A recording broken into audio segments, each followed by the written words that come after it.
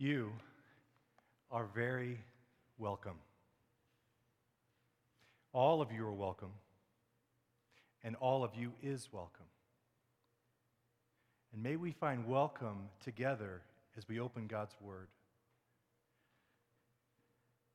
I want to begin with a question. We just sang a song that's pretty bold about I will trust in you, I will trust you, I will not be shaken, you are my foundation. For some of us, that was really needed this morning. For some of us, it might have been difficult to sing those words. And my question is have you ever felt like giving up on God because you felt like maybe He kind of gave up on you? Has you ever had a time like that?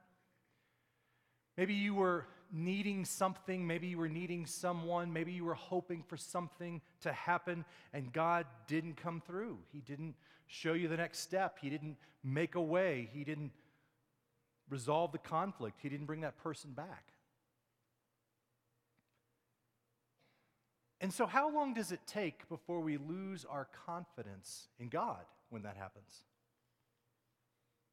You see, we're following a group of people who were facing this very thing. It's the story of a nation released from captivity and set out on this journey towards freedom. We call this the Exodus, and it's found in a book of the Bible called Exodus, written by the leader of these people, Moses, his account of their journey. In this story, we are reminded that it is one thing for God to set us free, but it's another thing for God to help us live free. And so even though we're looking at this as a historical event, we're also looking at it kind of as a metaphor for our own journey with God. What can we learn from them? How does God want to help us continue to live lives that are free? Last week we saw that one of the most important things about living free was a practice that God had given, the practice of remembering. And we live free when we remember how we were set free. Well, this week we're going to pick up a second practice, a second observation here.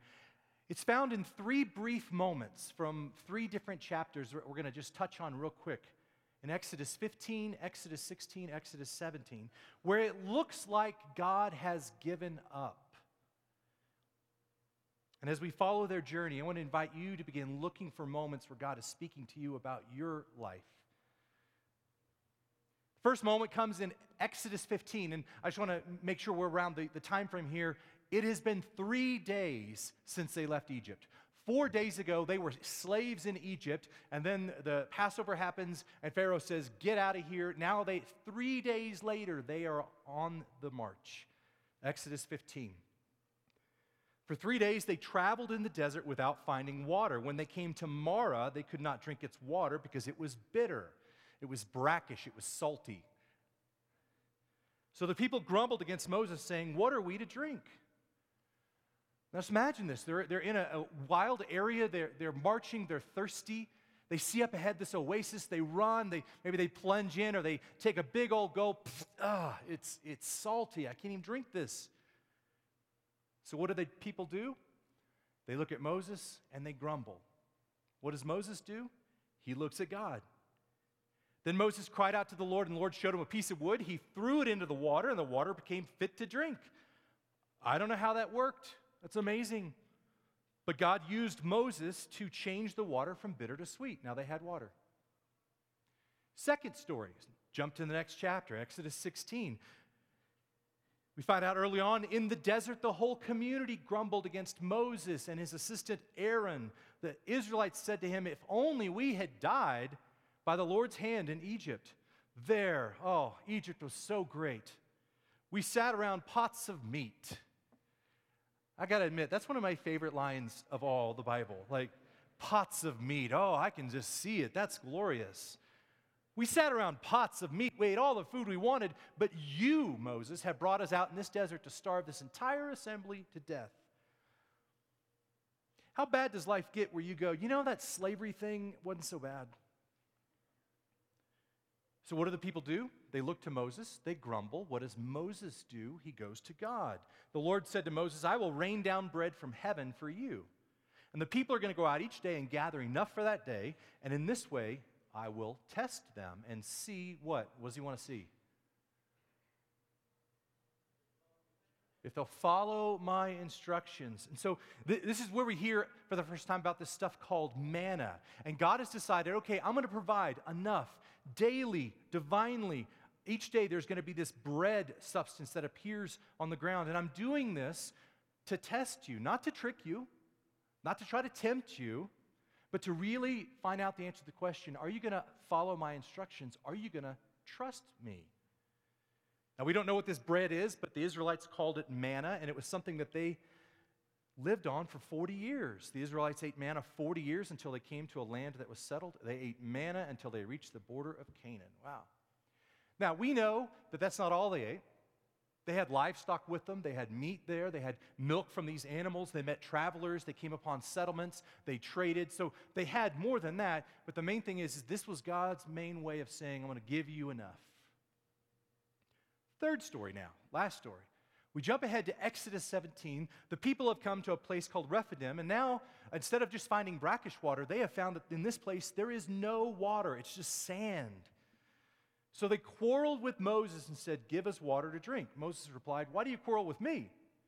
Why do you put the Lord to the test? Okay, something they're doing is testing God. That's interesting. Let's come back to that.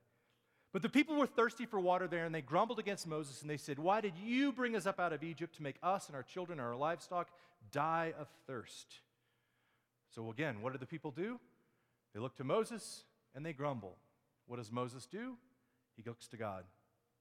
Moses cried out to the Lord, what am I to do with these people? They are almost ready to stone me. The Lord answered Moses, go out in front of the people, take with you some of the elders of Israel. Take in your hand that staff with which you struck the Nile and go. I will stand there before you at the rock by Horeb. Strike the rock. Water will come out of it for the people to drink. Moses strikes. Water spouts enough to meet the need.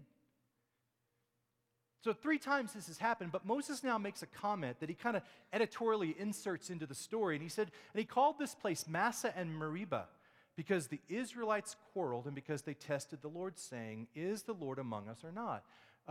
Massah is a word that means testing, and Meribah means dissatisfaction. The people were testing God. They were dissatisfied with the way that he was meeting needs in their life and the way that he was leading them. Now again, after only 3 days, 3 days after God did some of the most amazing miracles imaginable, after God released his people from 4 centuries of slavery, after he split the sea and swallowed an army, 3 days later, people are doubting, I don't know if God's going to make a way. And I think the question that they ask is really at the heart of it for them and for us, and it's this: is the Lord among us or not? That's what they were wanting to know. And it almost feels like in these stories that God is setting them up to ask this question. He's testing them. He didn't have Moses lead them around problems. He had Moses lead them straight into the heart of these issues. It's almost like he wants to teach them something about themselves and something about him. Have you ever wondered why God doesn't do some of the miracles today like we read about in the Old Testament? Oh man, God, if you would just show up and do that stuff again, make it rain in the desert, provide manna for starving people, heal all the sick. If you would just do something amazing and big like that, then everyone would believe in you. It would create such great faith. Clearly, though, this is not the case, is it? Miracles do not result in great faith. These people had every miracle we could even dream of, and 3 days later they're going, yeah, is God even among us or not? What does create faith? Deciding that God is worth trusting. Answering that question, is the Lord among us or not?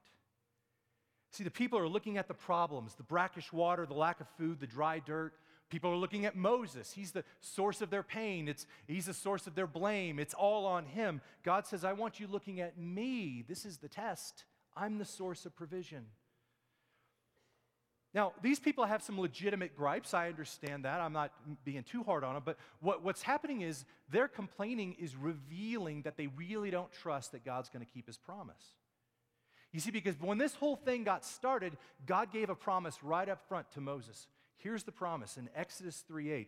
God says, I have come down to deliver them out of the hand of the Egyptians and to bring them up from that land to a good and large land, to a land flowing with milk and honey. God's promise was, I'm not only going to get you out of Egypt, I'm going to take you out of Egypt, and I'm going to get you all the way into a brand new land. They're not there right now, they're in the wilderness. Part A of God's promise has come true. Part B, we're still waiting on. You got them out of Egypt, we're not yet to the land. And the test was, is God going to keep his promise? Is the Lord among us or not? And 3 times they failed the test. Oh, the water is so bad. We're going to die. We're not going to get to the land. Oh, the water is so bad. The food is so non-existent. We're going to die of hunger. We're not going to be able to get to the land. Oh, there's no water at all. There's no way we're going to get to taste that milk and honey. Their grumbling was centered around this doubt that God is going to be true to this promise. These were real problems, but they also had a real promise. I will bring you up. I will bring you to. I want to pause. I want to give you a moment to consider something. Have you ever marched across a desert heading for a pool that you thought, this is going to satisfy me, and when you got there, it was bitter? A marriage, a job, a career, a friendship, a new home, this is going to be it. A new church, this is going to be it. And you get there and it's bitter, and the bitter water causes us to become bitter with God, to say, well, you know what, is God even with us, among us or not? Does he see me? Will he provide for me? Does he care? It took the Israelites 3 days to turn off their trust. How long does it take us?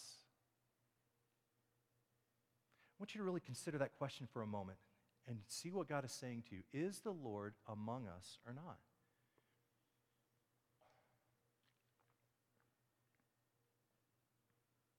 "15 years ago, I was standing in a graveyard with a young couple.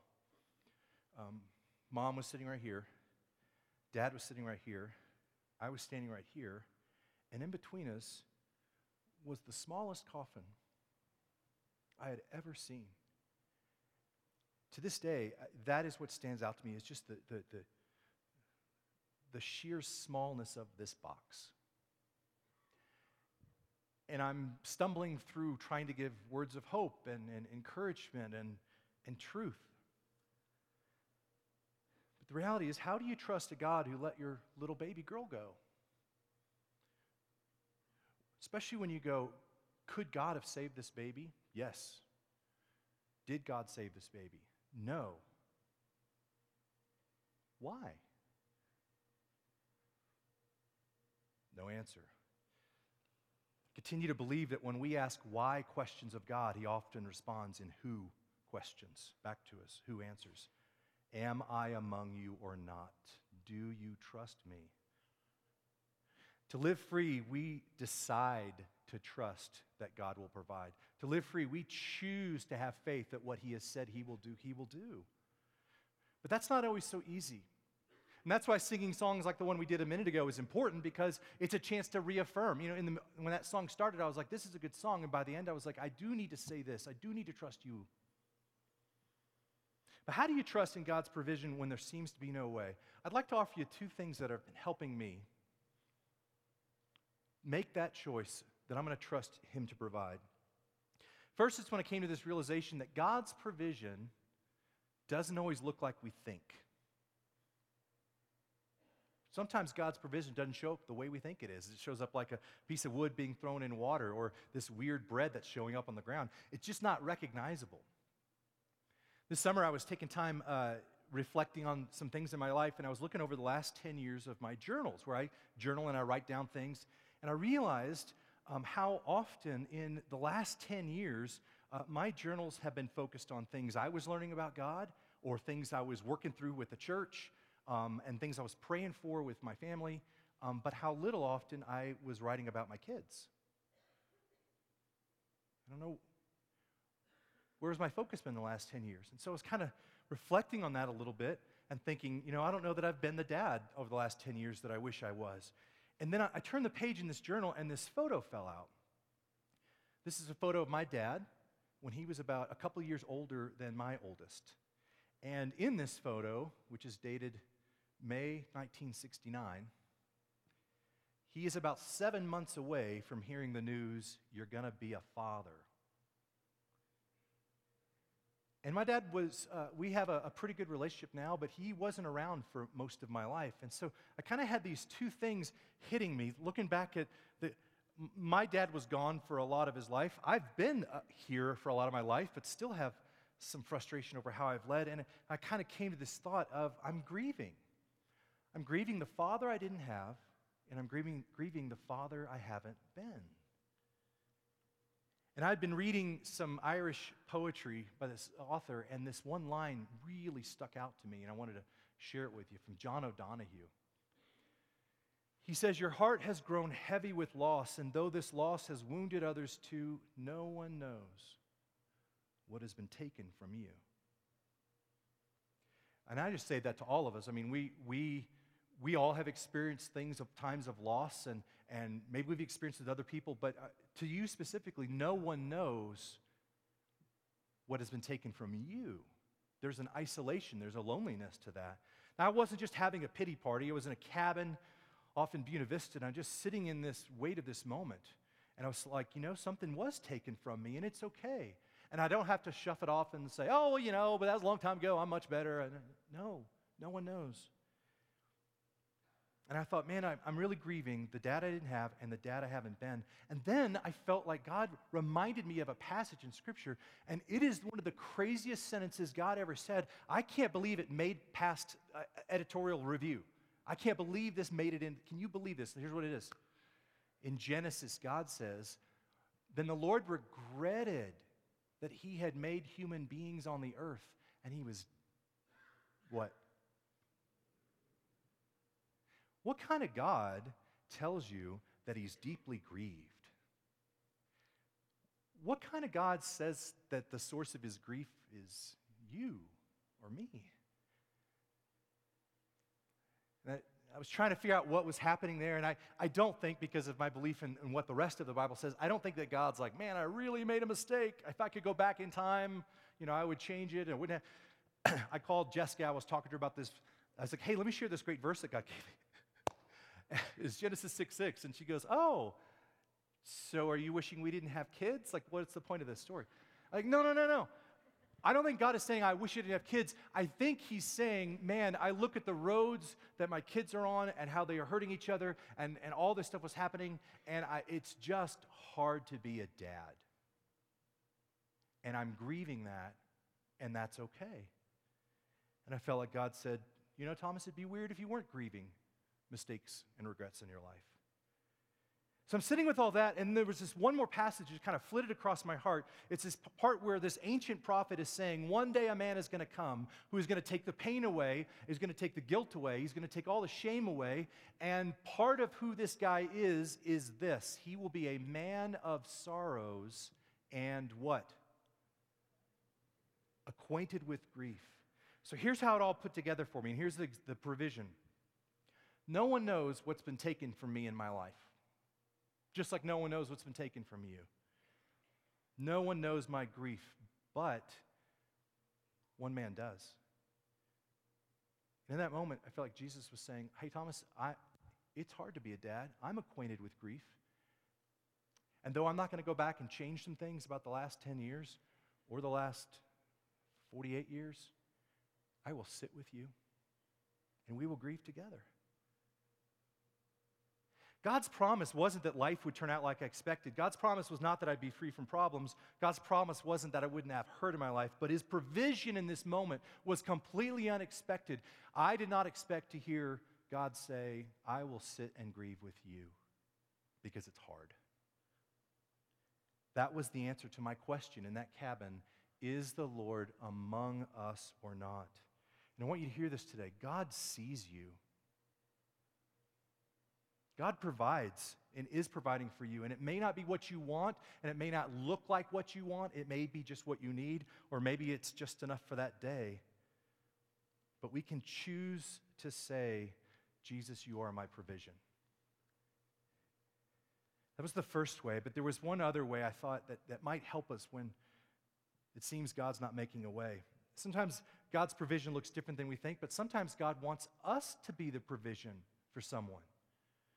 God used Moses, right? He used Moses to be the provision for others. Moses, you throw the tree in the water. Moses, you strike the rock with the stick. Moses. And this is the other reason why, in my opinion, why we don't see some of these mega miracles today, is that I think that God is expecting us to be the miracles in other people's lives. There's more than enough food on this planet for every belly to go, please, I'm stuffed. The problem is not provision. The problem is division. It's handing it out. We're not taking care of each other. And so Monday I was sitting in our staff meeting and we were just sharing some stories of what you guys were doing and people were doing in our church. I was moved to tears by story after story of how people at Pulpit Rock are being the provision for others. We have people here that are walking with those who are dying. They're just sitting in rooms with people. We have people that are providing beds for bedless kids in our city so they are allowed to stay in a foster care situation. How our people are using art to enable homeless people in our city to express their dignity. How last Sunday, over 75 Operation Christmas Child boxes were handed out, including one little girl who came up and handed a My Little Pony and a little brush and said, could some kid use this? Could a pink little pony with ratty hair be God's provision in some way to somebody? How our sister church in Ethiopia is facing some racial and tribal violence, and our people are talking about how can we go and help and be. How in the last 8 years alone, we have had, our church has given above and beyond their normal contribution to this thing called the Christmas offering, where we have funded sonogram machines for local pregnancy centers, training for tribal leaders in Africa, support for people sharing Christ all over the globe, housing help for refugees in our own city, protective gear for law enforcement officers on the job, and the list goes on and on. And this is what moved me to tears. In a nation that is increasingly divisive and vitriolic, where the other is demonized and feared, where the darkness is ranted about and posted about and cursed, we are lighting candles. We are being the provision of God to others. There are people right now that are calling out to God, provide, God, provide. And God's answer is you, and you, and you, and me, and us. Well, Thomas, we can't fix everything. No, but we can do the most that any of us can do. And that's somewhere more than nothing and somewhere less than everything. Where are you in trusting Christ as your provision? If you think about it, Christ is like the wood thrown into the water that turns the bitter sweet. Christ is like the manna, the daily bread that provides enough. Christ is a rock that allowed himself to be struck only so that fountains of living water would flow. And those who would drink the water he gives would never be thirsty again. It becomes a fresh bubbling spring in him, giving them eternal life. To live free, we choose to trust that Jesus is our provision. And so we come back to a question. Is the Lord among us or not? We answer that question when we choose to believe that God is worth trusting, even when his provision looks different than we think. And we answer this question when we choose to be the provision for someone else. How will you answer this question this week? How will you answer this question in the next 24 hours? Is there a pool of bitter water in front of you that you need to talk to God about? Maybe during this last song as our band is about to play, that you make your way over to our prayer area. Maybe you need to write something down or put something out. Is there someone that God is asking you to be the provision for? Maybe that means giving some money to something. Maybe it means giving some time. Maybe it means to go and sit with someone. Is the Lord among us or not? I'm going to give you a moment to sit with that question. And when you are ready, will you stand and respond with us?